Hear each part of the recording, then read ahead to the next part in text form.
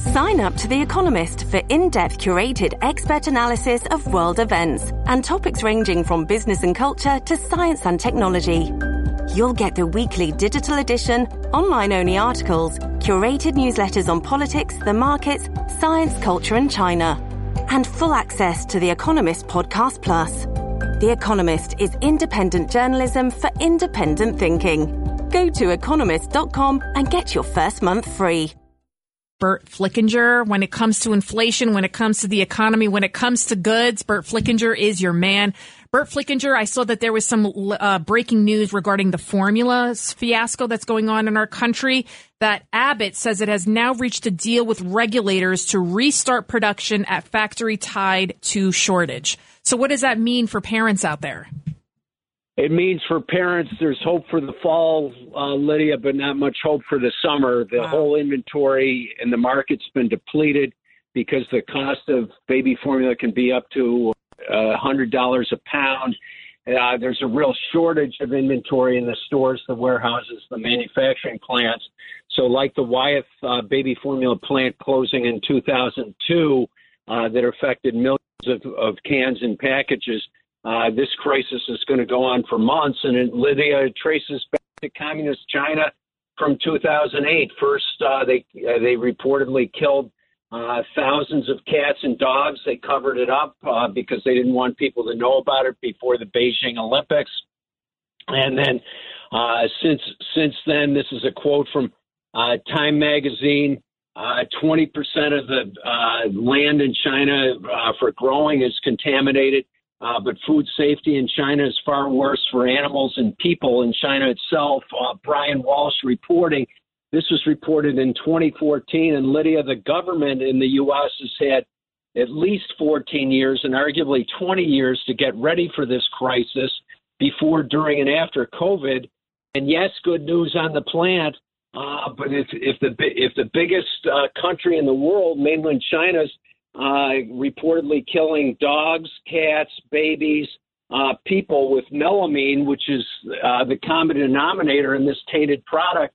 What it does, it artificially increases the nitrogen content to mask the quality control with higher protein. And the casualty count here, just horrific. And we've known about it. It's been publicly reported for decades, and we haven't done a darn thing about it. Wow. So where do we get the extra baby formula so the kids don't starve? And also, I understand that laboratory or that production facility was shut down, and they weren't really guilty.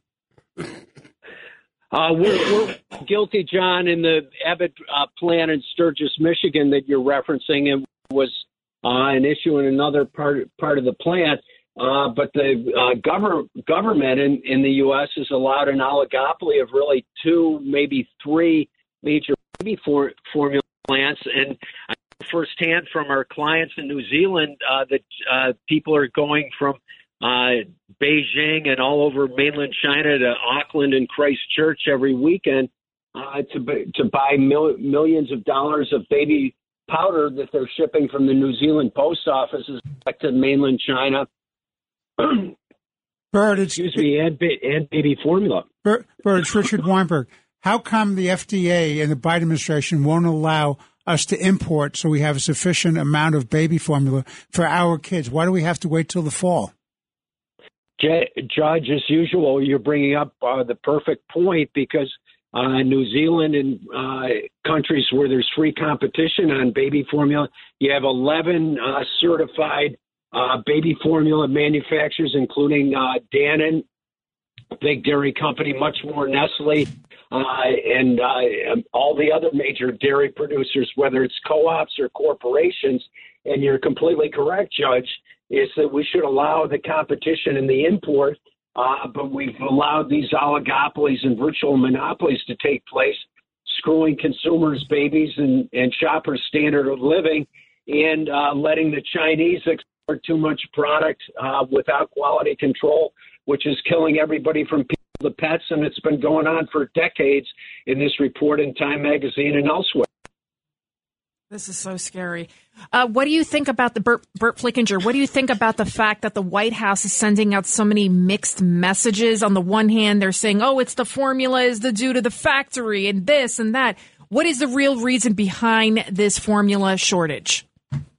The real reason, Lydia, is the FTC, or the Federal Trade Commission, has been asleep at the switch for 25 years, allowing non-competition, non-innovation, and whether it's the CDC or the government-regulated health agencies in Atlanta and Washington aren't doing their jobs. If you let the colleges of agriculture, whether it's Cornell University Ag School, where I teach, with Betsy Bin, one of the top food safety experts in the country and the world, or Michigan State or UCal Davis, you could certify the baby formula from overseas and allow competition that would be quite vigorous. And like John says, in the energy industry, you could drop the price overnight. In baby formula with competition, you could drop the price 70 to 80% within a year.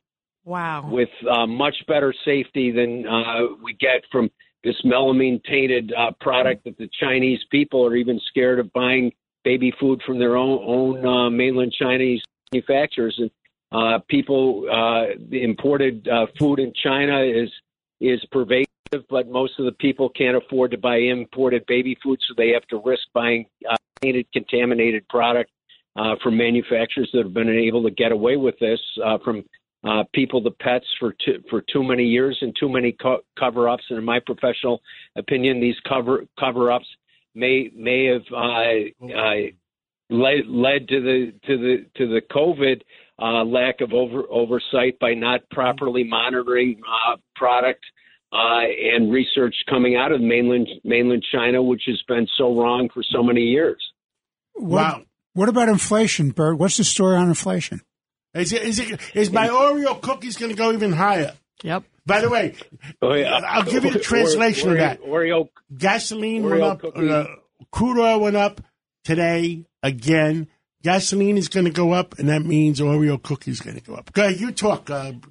You're absolutely right, John. And the Rural Farm Report for today posted limit up on wheat, grains, livestock.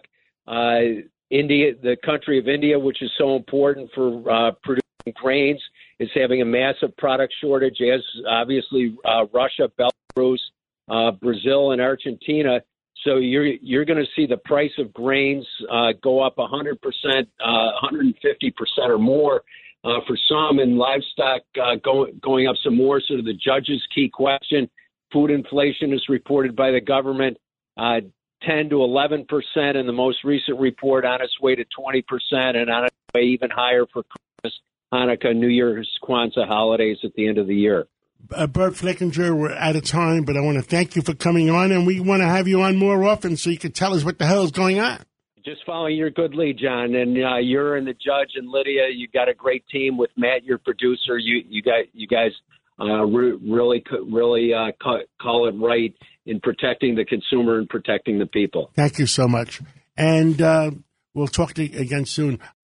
When you need mealtime inspiration, it's worth shopping Kroger, where you'll find over 30,000 mouth-watering choices that excite your inner foodie. And no matter what tasty choice you make, you'll enjoy our everyday low prices, plus extra ways to save, like digital coupons worth over $600 each week. You can also save up to $1 off per gallon at the pump with fuel points. More savings and more inspiring flavors make shopping Kroger worth it every time. Kroger, fresh for everyone. Fuel restrictions apply.